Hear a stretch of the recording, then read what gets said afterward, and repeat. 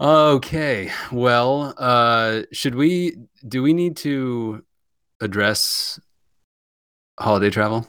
I was gonna say I was listening to that today when I was posting about it, and I was Mhm. thinking like we're So all young. okay. For Mhm. people who don't know, the last podcast started with us being a little hubristic about A what little. was about to happen in the Uh, Northwest weather and really mhm. all of the U.S.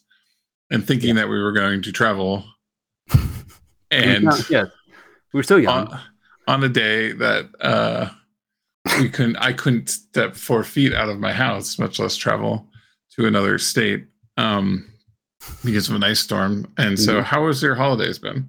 Oh, I mean, I've said this a few times, which is really, I think we were exceptionally lucky in how it all unfolded. Also, it is funny to say that because part of where we ended up was we have two young children and we traveled on Christmas morning, which I feel like in any other year or scenario I'd been like, and everything was ruined. But I'm telling the story as like honestly everything was great. But yeah, I believe I am on public record uh, scoffing at the incoming ice storm or whatever that was that hit Seattle. And 2020 hindsight, maybe predictably, that flight didn't even have a chance of happening. So yeah, our flight out of here got canceled and we got moved to Christmas. But that's as bad as it got for us, which really wasn't terrible. So we had a nice little Christmas morning with the immediate family and the kids, and they were. I mean, honestly, I think they're going to remember the whole thing as amazing because it basically just spread out, like the ceremony of Christmas and gifts And over like three then days. you had a plane in the middle, like Yeah, and there was a plane, and like there was a little bit of like not guilt, but like a little bit of in the back of my mind as a parent on that plane. I let them do anything. Like we normally don't bring the Switch when we travel, but I was like, I'm totally bringing the Switch. I'm gonna sit next to oh baby. yeah. He's gonna like break it out right when we get to 10,000 feet. And he's gonna lose his mind. It was great. So yeah, that's about it. And then we were surrounded by sickness, and I got a light case of COVID, uh, and then we flew. Well, hold on, the sequence here matters. We flew home, and then I discovered I had a light case of COVID. I'm not that irresponsible. I did not. It was not the other way around. That was about it. Not too bad. How about you, Sam? How was your holiday and the travel involved? And the travel, yeah, once the insanity of a couple of flights and then trying to get out of here during the storm, which inevitably was canceled. We called it and we stayed home, much to the chagrin of my family who wanted to see me as well my family and mostly my child. So Yep. it was pretty intense because we had some burst pipes outside that ended up turning off the water to our entire townhouse unit in the ice. Also, Christmas Eve morning, we finally got water back on. Didn't look like we were going to. So we had Ooh, this terrifying moment of like, okay, we're gonna do Christmas from home, and we pulled out the tree. We were like, yeah. we're gonna go brave the craziness. Oh my god, the insanity of the grocery store. Hour and a half lines at the grocery Ooh, store yeah. because nobody had been able to get out for days. Plus, a lot of people weren't traveling that thought they were traveling, and we were down to no food and no water. Yeah. No. Huh. Well, that's not great. That's not So ideal. it wasn't the best, and then there was this moment of just bleakness where we thought nothing was gonna, but we turned it all around, braved the insanity of a few grocery trips, Yeah. and got our water back on just in the nick of time.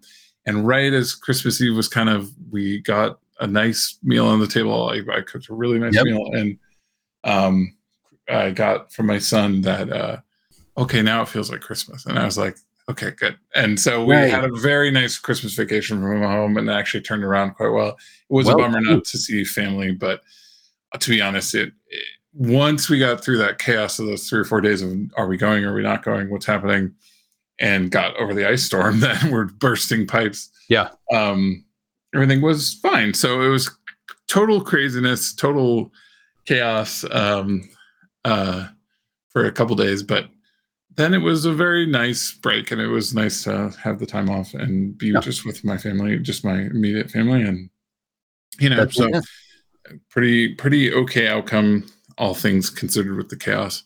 But it was very funny to come back and listen to the beginning of that podcast where you and I were like, it's like not likely. I mean, maybe there'll be an incredibly dangerous ice storm right when we're both trying to get on planes.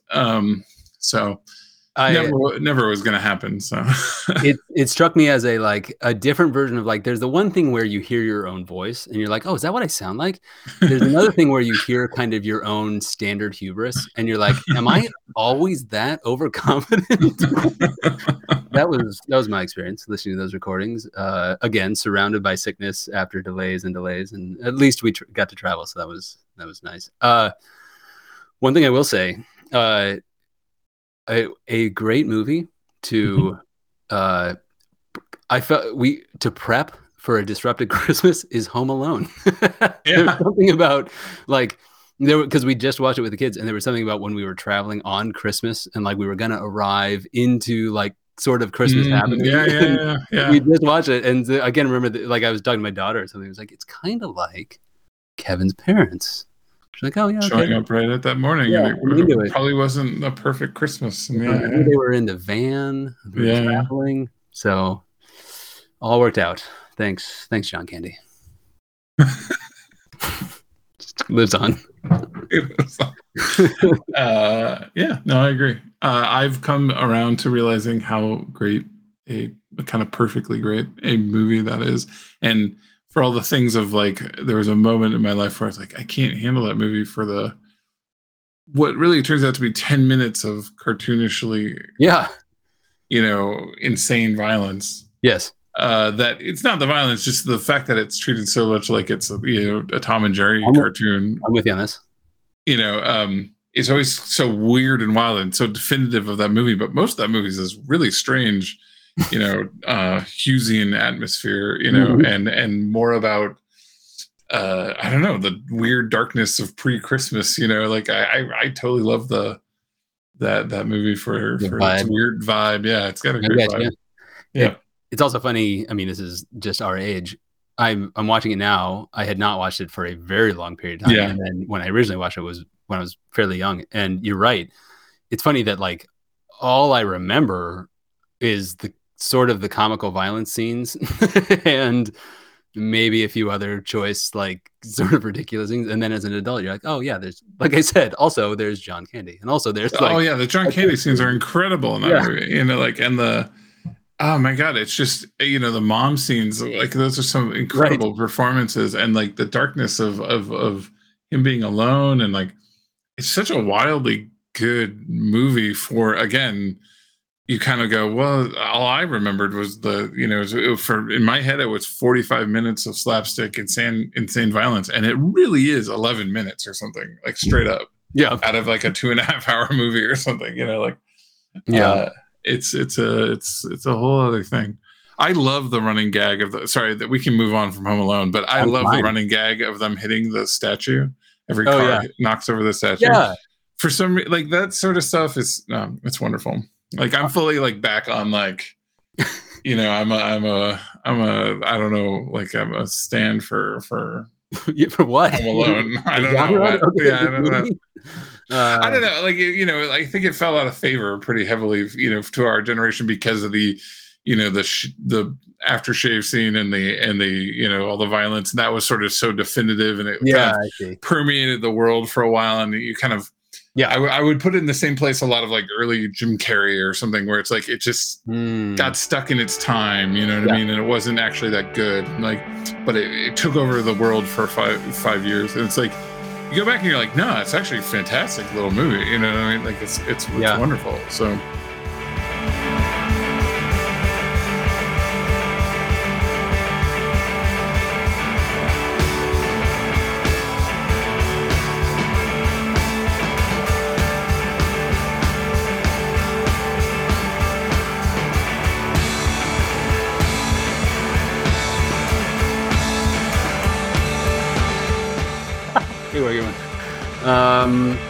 Well, you and I have spent certain amount of the last 24 hours, or maybe just today, talking about pricing, which isn't anything new. Obviously, something we've been talking about since day one, but I thought it would be interesting to talk about pricing model a little bit and tell me if this sounds right, which is I don't know if at least like my interest in this very specific moment in time isn't even the like dollar amount as much as sort of what's the kind of unit of value, be it features and tiers of features, or be it capacity and numbers of users or constructs or whatever else. And so I know you and I've, like I said, Yumi, Mike, kind of the whole company have been having, I think, super interesting conversations about like what that should be relative to the type of behavior we're trying to incentivize, relative to just how we as a business grow and survive and flourish. So I feel like that'd be a fun one to talk about. Want to get into it? Yeah, let's talk about it. Let's talk about it. Okay, let's start with, if it makes sense, it seems like a good level set of just where we are right now, because for the last couple of months, we've been obviously again and again talking about the fact that we're in an alpha phase of the product. We have users in now using the product with their teams, which is awesome. And that's a community that we're continuing to nurture and grow. We're headed towards closed beta here pretty quickly. So the app is very much real and alive. I feel like we should point out the app is free right now and will be for the foreseeable future. I'd say, and feel free to correct me or jump in, but as a business right now, our interest is very much still getting as many people into this as possible, continuing to get as much feedback and kind of understanding about how people use parts of this and don't use other parts of it and all that. So I think we're squarely in the phase of just more people better.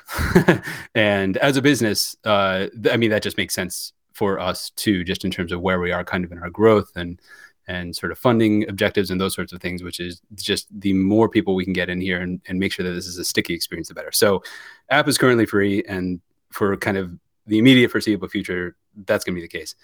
Maybe I think it'd be interesting just to talk in that space for a second, which is I would say there are behaviors right now for users, and kind of for let's kind of say for the first half of the year, just to sort of put some bounds on this, there are behaviors that we want to incentivize. And I think those behaviors, I would say we want to incentivize those because as people do them, it increases the sort of value prop of the application itself for those users and for the people that they're working with. And then also we obviously want this to be something that kind of spreads beyond company one and team one to many, many companies of many different teams. So I thought it might be interesting to start there, which is just a conversation around like just in the moment right now and for the next 6 months, given the, I think, understanding of what the app is, so we don't need to rehash that. What do we view as kind of, here's what we hope people do? Does that work? I kind of want to put that to you first. What do you have an idea of sort of what are the key behaviors that we want to see a community of users start to do to increase the value to themselves, and obviously from our perspective, sort of increase the footprint of the app as a whole across all users? I guess I also think it would be worth just to reiterate that like the business model of the app as we're going is definitely going to be PLG. Yeah. And so like all this is based on some assumptions around PLG, and PLG is product-led growth, meaning the product kind of sells itself in that once you're exposed to the product, you do not need a sales cycle, like a human-led sales cycle. You just need a shingle, a website out there telling you how you acquire it. And the product is somewhat self-evident in terms of its value. And a lot of times you're getting exposed to that in some sort of viral way. And meaning that you see somebody use it, or you're invited to use it, and you're using it in some free or trial-based way, and you're like, oh, I love this, and you want to use it yourself. Some of the best, PLG winners of recent times are things like Miro and Notion. Also, one of the best things for PLG models are things like templates and things like that, of like people finding ways to get what they need out of the product. So they are sort of like, they're creating a layer on top of the product that is even more suited for their own needs. Seems to be a pattern with PLG. Why do we think that's the most important, the model that fits? Well, we just think that actually creates what we want, which is teams and managers finding us and installing us kind of from the bottom up, because what we're trying to avoid is that sort of HR tool, a style of install base where it's a big install that comes from the top down and doesn't get used and gets kind of installed in kind of a huge monolithic way. And you're told to use this and you're like, I don't know, I'm not motivated to use this. I don't know why this exists. And then it's a huge effort and a huge lift to even get it in. And then it's not really used the way we want it to be used. This is a manager by manager, team by team install base, bottom up. And that seems to fit the PLG model very well. So, so what does that mean? Like, what do we think? What activities does that like map to? That would be the big question here. It sounds like you're asking. Yeah. I good call on the context on PLG and that whole level set. I'm with you there. And yes, I mean, I'll just go ahead and jump in here with the easy one, which is, again, not to sort of rehash features or how this whole thing works. But the kind of highest level here is obviously just getting organizations on board. And then within that organization are different users that are working on any number of teams. I would say not even, well, yeah, I would say generally speaking, we want more teams. like there's the idea of we want more people in this first and foremost, and that's kind of the baseline. Beyond that, a thing we want them doing is creating more teams, and more teams are better for us. And I'm not saying that like obviously to some insane limit where teams are meaningless, but the more this sort of legitimately represents the different ways that people are working together within an organization, I'm saying adds value to the user in the application itself. If I can go in there into TrailsWork and I can not only get more organized and more structured around how I'm working with my teams and kind of connect more with the purpose of that team and have more clarity and sort of all the things that we've talked about, but I can also, within the context of my organization, first of all, just do that across all the teams I'm involved in, but also get some visibility to the teams that I'm not involved in and understand how they're doing things too. And you mentioned templates. Get into a world where we're then, able to, via templates or whatever else, share how we're doing things in a very kind of operational way and that type of thing. That is that's the kind of second level kind of exponential value of this thing, where it's about more than just, hey, Sam and I get to work together in TrailsWork and that's super useful for us. But, adding more people makes it, the value is not linear across just the next user, right? The next user adds more value than just a single kind of person. So with all that said, I mean, first of all, make sense and agree, I'm asking, but then I think that's like the most basic thing to me is then as we think about how we go to market and price this thing, that's a big thing, which is, well, how do we make sure that people are not disincentivized to do that, first of all, but then also that they can kind of behave in those ways as easily as possible? I do think that more teams, more people matters for sure. But I think what we really are looking for has to do with more deeper integration into the people that we have's life. Like the fact that we didn't say sessions in there is probably a problem. Like I think more sessions more regularly being used and people finding more places to do more with sessions, like going, oh, I guess we could use sessions for that too. Use a TrellisWork for that too, and they spin up a session for it. And whether or not that requires the grouping of a new team, I don't really care as much. More people for sure, because the more people, that means there's more networks across your company that you have a common language of these sessions. So that just means that it's becoming a more standard verb inside of your company to, oh, let's spin up a session and track it inside of TrellisWork. Is that becoming more standard? I would agree with that. But to me, it's a deeper integration into it, because that means that people are less likely to churn and that we're providing more value to them, right? Like that they're not seeing it as a drag, they're seeing it as an additive value, right? More teams is a nice byproduct to me, both figuratively, like like in that more literal teams at your company or your organization, and more teams literal from the more literal like object model way of there's more teams in your TrellisWork instance. Both of those are fine, nice to have, but I don't actually think they're the driving thing. I think deeper integration of TrellisWork into your team, and then eventually your companies, the people you work with at your company, your workflows, that's what matters to me, way more than more quote unquote teams. Yeah, I honestly couldn't agree more. I think honestly I'm jumping the gun a little bit because I would say I'm baking in the like you're right, and the kind of the core value within just the context of a single team and how we grow that value. I think I'm a little like mentally was already a little bit kind of beyond that, but you're 100% right, which like that needs attention and that needs to be cultivated. So totally fair. Yeah, but before any idea of expanding to or caring about and pushing on how do we get people to use this in teams across organizations or ultimately to multiple organizations, the whole point is what is this, like the atomic unit here is teams, has always been, obviously, in like all of our language forever. And so like the value that is created for that team, yeah, that's number one. Totally agreed. So we solved that.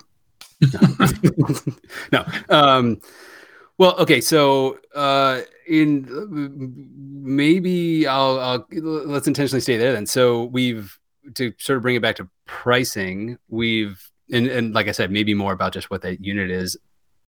I'll rehash a little bit about what we've talked about, like I said, maybe earlier this week and today, which is, there's a ton of nuance to this, so I'm going to like incredibly oversimplify. But we could think about this as a per seat thing, and everything I'm going to say is going to have kind of tiers maybe baked in or features baked in. There are so many layers to this, but the simple is kind of a per user, per seat type approach to this. We've talked about instead kind of going up to a look for an organization, kind of a fixed price with maybe some limits around it, and anybody can come into that space. We've talked about sort of capacity limits and tiers. So, for some number of teams, you're either in a free tier, you're in some other tier. And then when you cross X plus one number of teams, you get to a different place. All of these have been on the table, and we've had all kinds of interesting conversations. I feel like you just did a little bit of a dive this morning on what other similar applications or applications that are in the same sort of space look like. Maybe we're talking through that real quick and sort of what you saw. Yeah, and some of this comes from like, I think you and I like models that are simple. We like pitches that are simple, yeah. And whether or not we are great salespeople or whatever, like sales and marketing folks, like whether or not that's actually to our benefit, I don't know. But we love a simple pitch of like, you don't need complicated answers. It's like this much flat for an org this big, and then you're good. And then it's call us if it's an enterprise, like anything that simplifies the pitch into very simple, easy to predict numbers we like, because we think that's customer friendly, and being customer friendly means better retention over time and things like that. So I kind of went out looking for like, assuming that per seat, per head, per user, whatever you want to call it, was going to be a majority in the PLG model, and using the PureSignal database. They have a database where you can take a look at every pricing page of like hundreds and hundreds of SaaS tools, and you can actually just drill down to specifically PLG model companies. And I was just flipping through them, and it was pretty remarkable that like there really isn't a lot of people splitting the difference between, there's sort of two poles. One was consumption based, and on those you're going to be talking about database tools, things with like throughput, and like almost like an energy ticker, like you've consumed this much power this month, you pay us this much, like very obvious ticker tracker sort of tools. And then per seat, and that seat was wildly different. It was kind of amazing to watch the dollars move up and down depending on how few people might be using it in an org, right? Like if it was something that like, oh, you'd want everybody in your org to have this, well, then your dollar amount would go down, right? And then if it was like, well, 4 people in DevOps is going to use this, so now it's $300 per head per month, you could, how important and kind of big and kind of scary is this? And it's usually, like I said, in like infrastructure or something, you'd suddenly get thousands of dollars per month per seat because you're working on very important kind of close to the metal, engineering, and you're like, okay, that I can see that pitch, and the importance level goes up. Either it's the fewer number of people or the importance level to that practice goes up and the dollar amount goes up, or the amount of eventual assumed penetration in the org, meaning like how many most people in the org would need this because we do our business on this or on this surface, the dollar amount would go down. But for the most part, it was consumption based or per head. And I didn't really find a ton of people trying to buck that trend.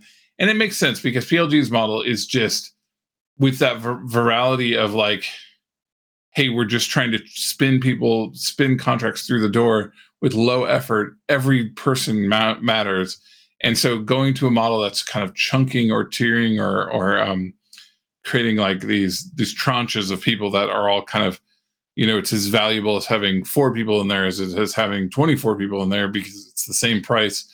It's kind of against the PLG model. So I think it's like really hard to buck that trend. I'm still kind of interested in like, well, that doesn't mean that you shouldn't buck the trend. It just means that you got to have a really good reason for bucking the trend, right?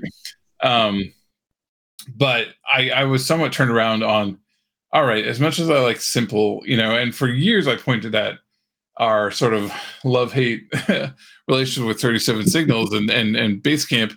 I like a lot of what they're doing. I really dislike quite a lot of the people and the personalities involved, but they for years were $100 flat for the entire instance of Basecamp. And I really like that. And I noticed recently they actually went to $11 a head.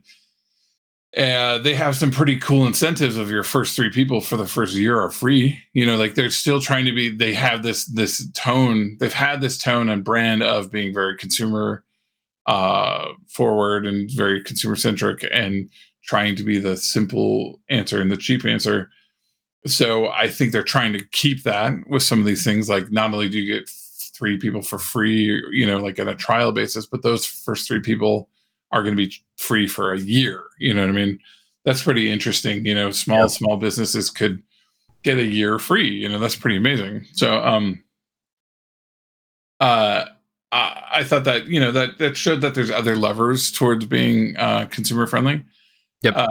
But even them moving to it is such like a sign of the times, and I think it's hard to make the case that that a per seat, as much as I find some of that pricing frustrating, I think that the big revolution has already happened, which was you do a per seat pricing, but you do it annually. Because the number one problem with per seat pricing, whatever, I'm talking completely out of my what I assume to be true. I am not an expert in any of these fields, but I'm just saying the thing that to me is the number one problem is the fact that you are kind of month to month.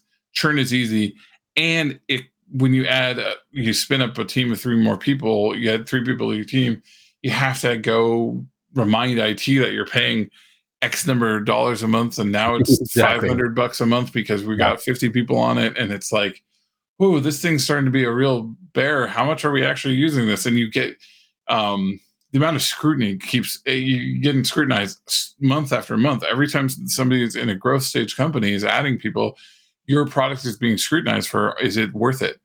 And so annual plans, annualizing those small dollar amounts is just such a smart way of doing it. Because it's a lot to be paying like $3,000-$4,000, but it's a lot easier if it's like every time somebody comes on, you just do this lump sum $140 or $60 or whatever it is, right? And you do the little, you incentivize it with discounts. I think that revolution of the last 5 years, I think has, everything's kind of moved to that model. I think that's really where the middle ground has come in.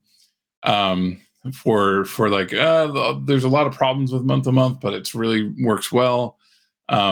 or sorry, for seat based. And so I think that's kind of where we're probably headed. But I'm still interested in how do you make that very consumer friendly. And the Yes. other revolution that has, sorry for monologuing here, but like the other revolution I've seen in all this the looking around we've done is the reverse trial, right? Like where you get a premium version of the app for whatever your trial length is, 2 weeks, a month, 3 months, and then you actually get shunted down to kind of a free version that lacks a lot of the bells and whistles.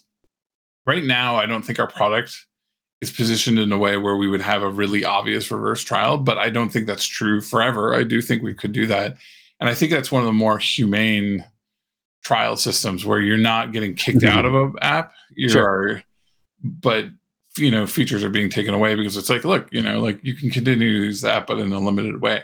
Yep. So I think looking for like extending trial lengths to be kind of impressive, making sure your dollar amount makes sense for how much value you're generating. Because again, we're a growth stage, tiny company right now. I think every lever, like as much as we're trying to make money at the moment, what we're trying to do is acquire users. Like acquiring users matters so much more than making any individual, team, give us $2,000 in a year. You know what I mean?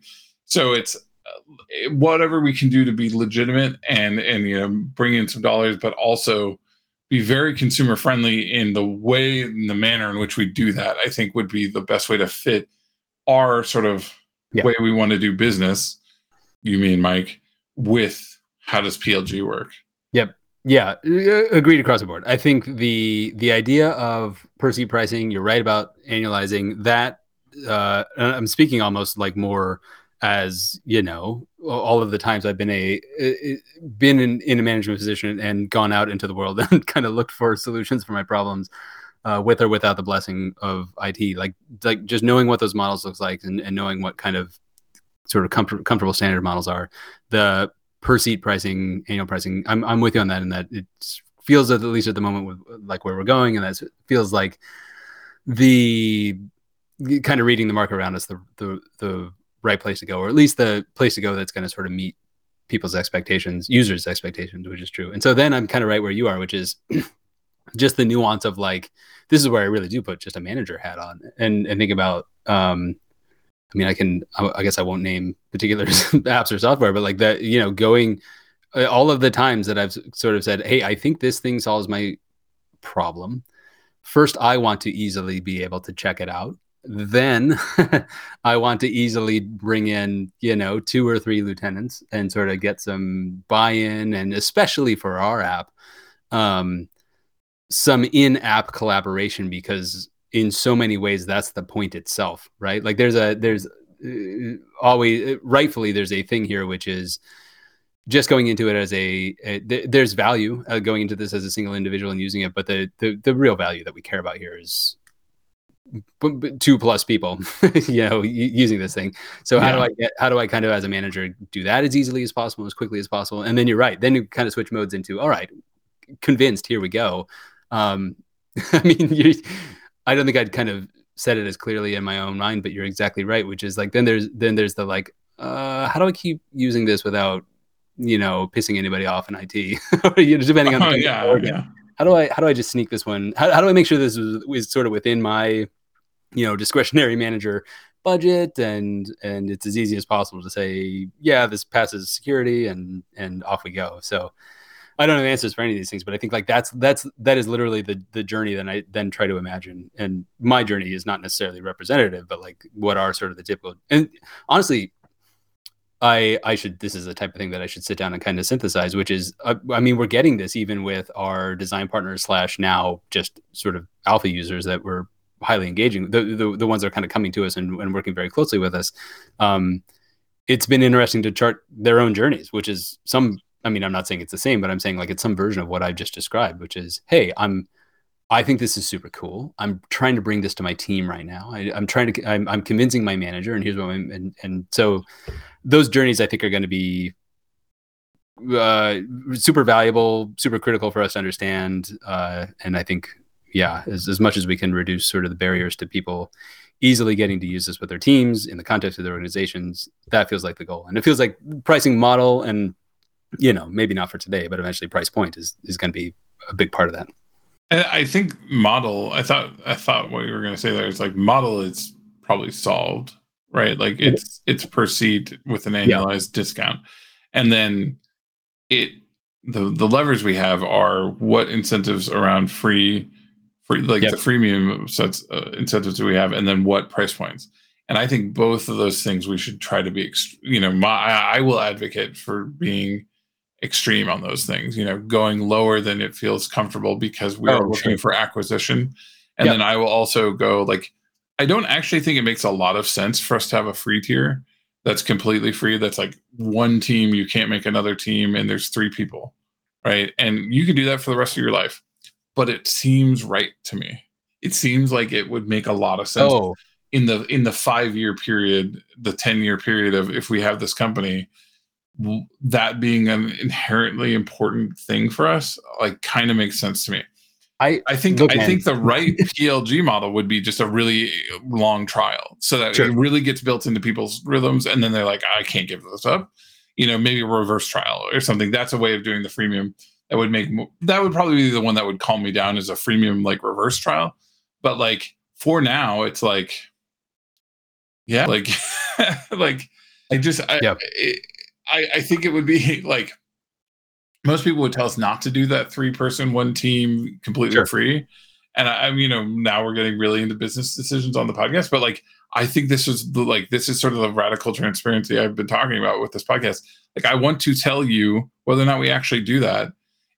We're coming from a state of I would like to figure out a way to make that make sense, because that's kind of the nature of Trellis work right now. Is we just want people, small organizations, little groups of people, seeing if they could get value out of that aren't just information workers, like working on product teams. And the only way you're going to do that is if you add a freemium tier. Yeah. Look, I'm going to be an enabler here on this one, and again, you and I, we can echo chamber on this because I think we both like these types of models, but I also, this is self-serving. There's a bit of like, at least don't discount those instincts, right? As you and I have been in just these types of consumer technology spaces on all sides of them for a long time. We know what kind of sort of pops for us, at least as users and buyers, and those types of models are compelling. And I require so much thinking, but I feel sort of the same sort of confidence is the wrong word. The intuition, I suppose, that there's a level here that is hey, I'm going to use this with a couple family members to get coordinated on some random home project of just like, let's just check this out and this will be a little bit fun, and then the hook to like, there's some things that as soon as you see them you think, oh, I get this, and I get the power of this if I were to scale this up to my actual 8-person team at work, or if I were to convince my manager or my organization to start using this type of tool. And so I don't know, I'm motivated by similar models. So you and I need someone else in the room to disagree with us right now. But and we haven't talked about it much, and I won't go in too deep into it, but if we want there to be an experience that in the long term in our product that it has nothing to do with being in an org explicitly, that is a user, you are a freestanding user that has some various things we've talked about, you would never want to pay for that. You know what I mean? Like that's the part that would be free. And so kind of putting this idea that there's a free space and a free stand, like there is value you can get from the product that has nothing to do with a seat inside of an org is actually kind of good to build in just from like day one. You know what I mean? Like, so I think, and that's pretty ambitious stuff what we're talking about. That's a 5-year plan, like that's, for right now it feels wildly ambitious, but like, I'd like to make sure we're building wildly ambitious into pricing plans, because pricing plans in general are usually based on wildly ambitious ideas of like, we're going to have X million users. You know what I mean? Almost all pricing plans are actually pretty wildly ambitious. So I think I think we're basically about as far as we could go on this topic today. But like, I do want to like say there's probably actually some real business and even technological reasons why we'd want to be careful to make sure there's like not like a bit that flips when you're not paying for this, that, and you're suddenly gone out of the system. So Look, I'm not suggesting this as an answer as much as just it feels like a small sort of grain of what we're talking about here. And it's interesting that we're already seeing it, which is I have been surprised with the number of current users in pardon me. Excuse me. I've been surprised about the number of current users in the current alpha context that have sort of reached out and either provide feedback for, or honestly, more often than not, just given us like a big kind of thumbs up and praise for just the content itself. And I mean, things as simple as sort of what we have in the whole charter section and stuff like that, which has not been necessarily a major focus in the last few months. And just as we've gotten into a templating conversation internally, but that sort of extends externally real quickly as well, just in the conversations I'm having with, again, partners and users. Some of what I want to kind of phrase this correctly, which is,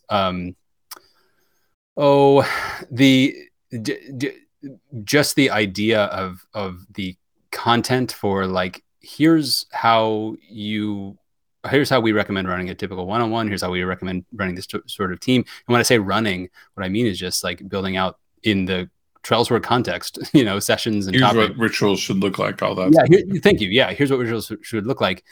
I want to get my words right here, which is I want to say this as humbly as possible, which is we are clearly a team of people that already care about this sort of thing, like already care about running a variety of rituals that kind of service different needs of a team and making those as collaborable and equitable as possible. And like, these are all things that we just like, this is why we made this company. These are all things that we all naturally come to the table with.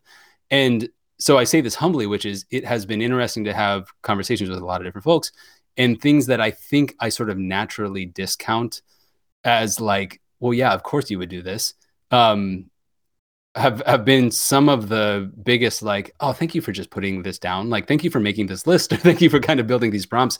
And so anyway, sorry, a bit of a rant there, but I want to put a plug in for like, I don't want us to lose sight of like even something as simple as when we talk about templates, or even just some of the templated content for things like charters, like there's real value in there that I think I will tell you people are accessing just independently. Like that's for a like subset of users, that's been step one, which is like, oh, wow, you just have a great set of things to get me started on charters as a new manager. Or, oh, hey, you kind of have some pretty straightforward ideas about how I should just be running my team. Those have been starting points that, like I say, maybe at least for myself, it's easy to discount that. And so I want to like a little mental note that like even that is an interesting starting point for individual value in this whole thing. But we do much more interesting and sophisticated things than that, and we will. All right. Anything else? No, I don't think so. Should we just be clear that Sarah wasn't here? I really look. It's I think I would love more and more Sarah in these podcasts all of the time, and you and I to shut our mouths. But I do want to be very clear that Sarah's actually not here right now. I feel just awful if people did not know that. Yes, it's true. Sarah's not here today. So we look forward to having her back next time. Okay. Great work, Sam. It was a good one. All right. Talk to you later.